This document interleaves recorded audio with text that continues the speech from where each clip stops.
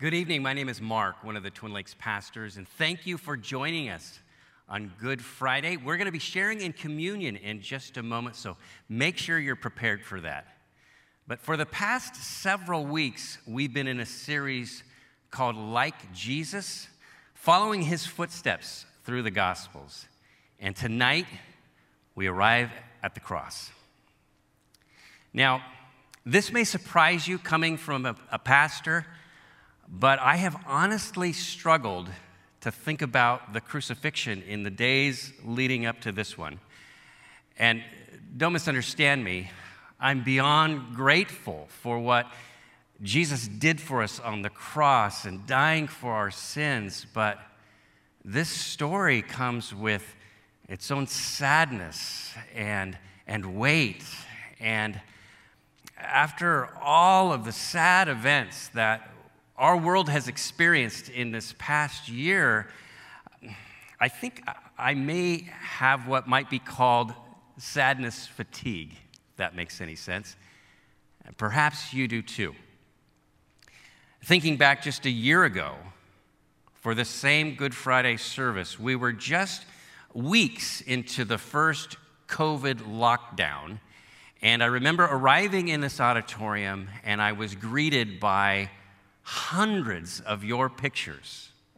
And it was such a striking scene to see them printed out and taped to the pews. And I vividly remember walking these aisles and stopping and looking into your faces and thinking about how connected we are as a church family.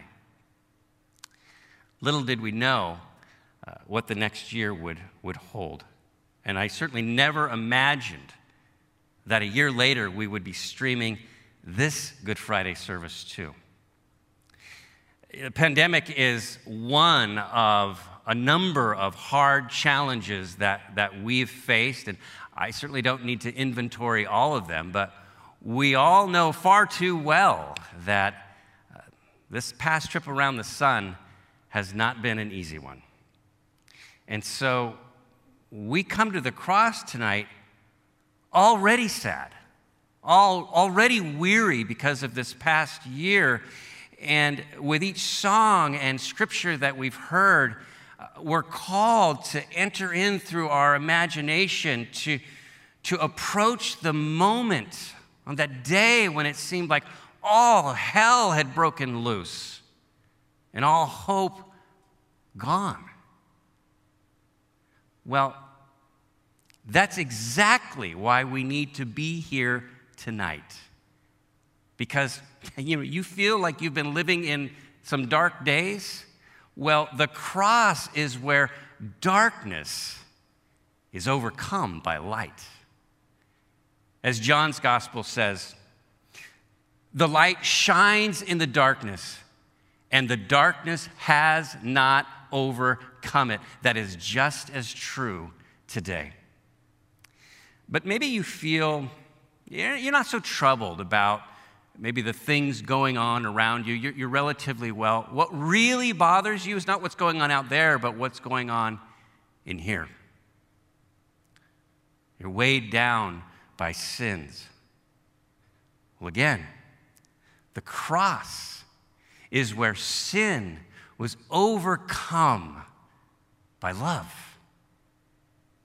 Because this is where Jesus, according to Isaiah 53, he took upon himself our pain and bore our sufferings. This is where he was pierced for our transgressions and crushed for our iniquities. This is where, by his wounds, we are healed. Now, let's just soak in this for a moment.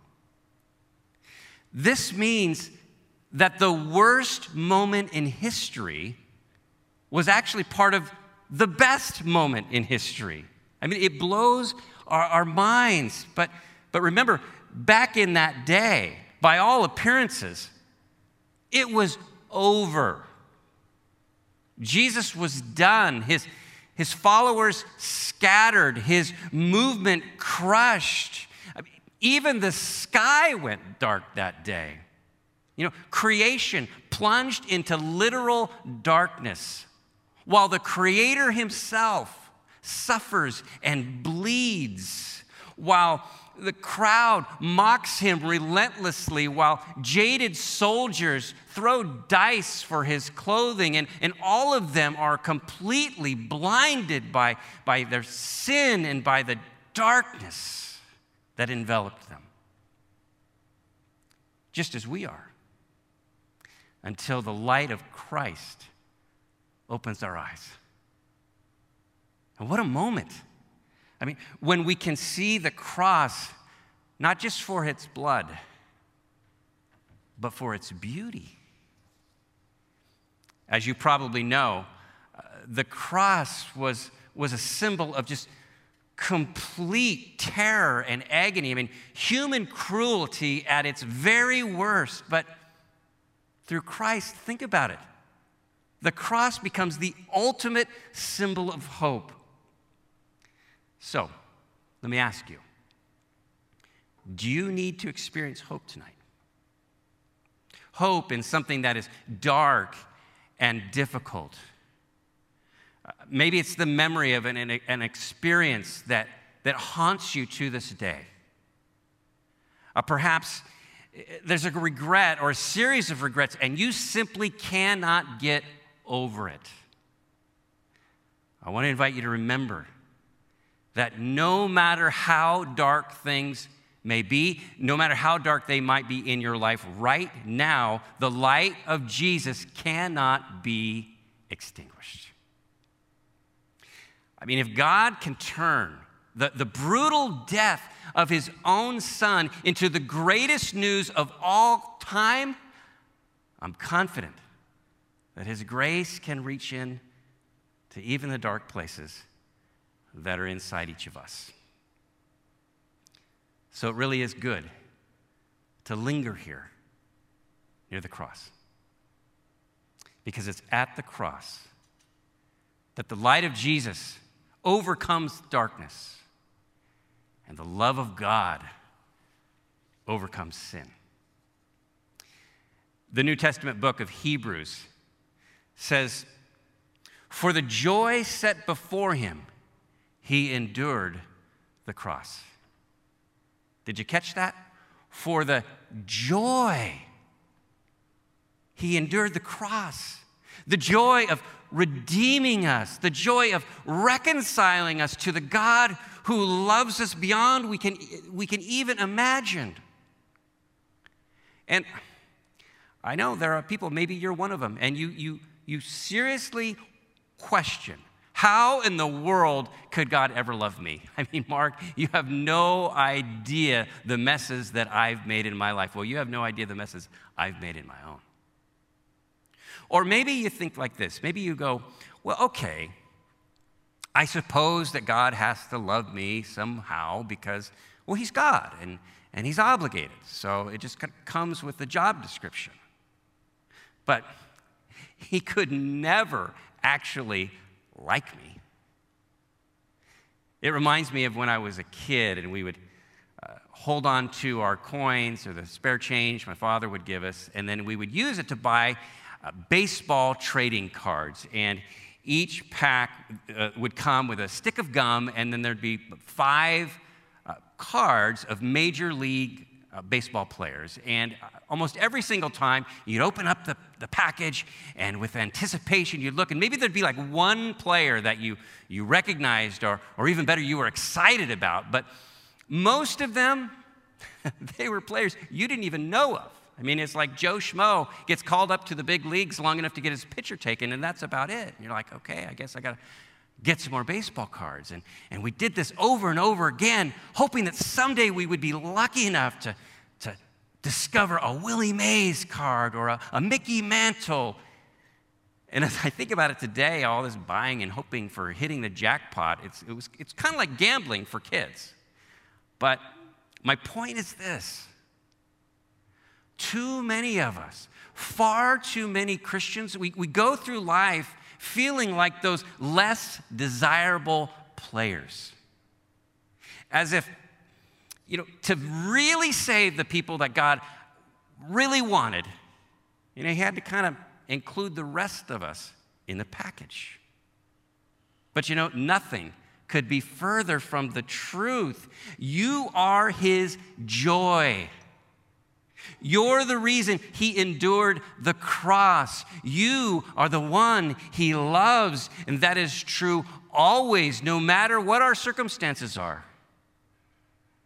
Even if in this past year you were let go by your company, or at some point in your marriage you were let go by your spouse, or growing up you were let down by a family member, or perhaps even recently you were let down by a friend. Whatever the case, he loves you more than you can even imagine. I remember one time I was speaking at a conference, and I met a man in his mid-30s. He'd never met his father. And so he tells me that for his entire life, he wonders, what is his father like? And would his dad even like him? What would he think of him? Would his dad be willing to meet him if that were to be possible? And sure enough, eventually that day arrives. He tracks down his dad. But sadly, he discovers that his dad had no interest in being found. Not ever. How do you deal with that kind of rejection? Or however it is for you that you feel unloved.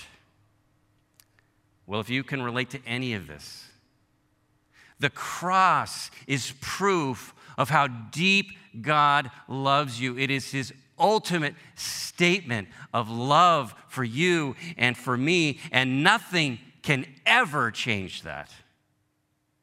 As the Apostle Paul says in Romans 8, "For I am convinced that neither death nor life, neither angels nor demons, neither the present nor the future, nor any powers, neither height nor depth, nor anything else in all creation will be able to separate us from the love of God that is in Christ Jesus." Amen. This is why he came. This is why he died. So will you join me tonight? Will you join me at the cross? And will you bring with you whatever burdens you? Maybe, like I mentioned at the beginning, maybe you just feel this abiding sadness, like grief is just a part of every day. Well, Jesus is a man of sorrows, acquainted with grief. And so he's able to meet us in our sadness with compassion and mercy and tender care. Would you go to him tonight? And for all of us, there is the issue of our own sin. And maybe in particular, you feel just weighed down by a specific sin that just seems to have such a grip on you. I want to remind you tonight that all of us have gone astray. Every single one of us. But the Lord has laid upon him the iniquity of us all. Thank you, Jesus. Our job is to simply trust that he is more than enough, that his grace is greater than all our sins. In a moment, we're going to remember this by celebrating communion together. Renee and Lori are going to lead us in partaking from their own home. But first of all, we're going to hear a beautiful instrumental piece called Near the Cross. And I'm going to ask the Lord right now through prayer to fill us with the light and the love of Christ as we gather together at the cross. Let's pray. Gracious Heavenly Father, we are humbled by your love for us. In fact, I pray, Lord, that you would overwhelm us. The lengths that your Son would go so that we would never doubt, never need to doubt, Lord, the depths of your love, of your grace, of your forgiveness. And so Lord, would you just fill us in this moment with the awareness of that? May you carry us away. And Father, may we never, ever get tired of remembering what Jesus did for us. We thank you, we praise you, and we receive all that you have for us as we remember his sacrifice on the cross. We pray this in Jesus' name. Amen.